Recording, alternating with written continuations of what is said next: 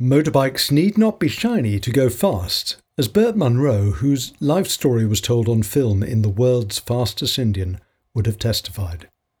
Burt bought an Indian Scout motorcycle in 1920 and spent 44 years modifying it to go faster than its original top speed of 56 miles an hour. By the time he made his record-breaking run at Bonneville Salt Flats in 1969, it could clock over 190 miles an hour. This achievement didn't come about as a result of high-tech labs, teams of specialist engineers, or piles of cash ploughed into the project. It happened because he decided it was going to.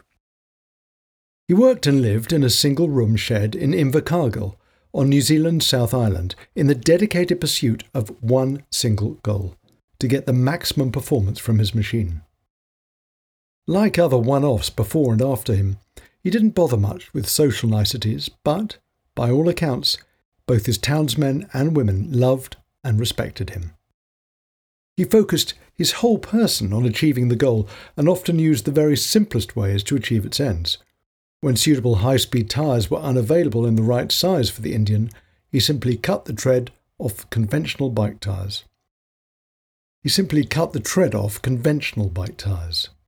When he needed to cap the petrol tank, he used a brandy bottle cork, which worked fine and had the bonus of being lightweight.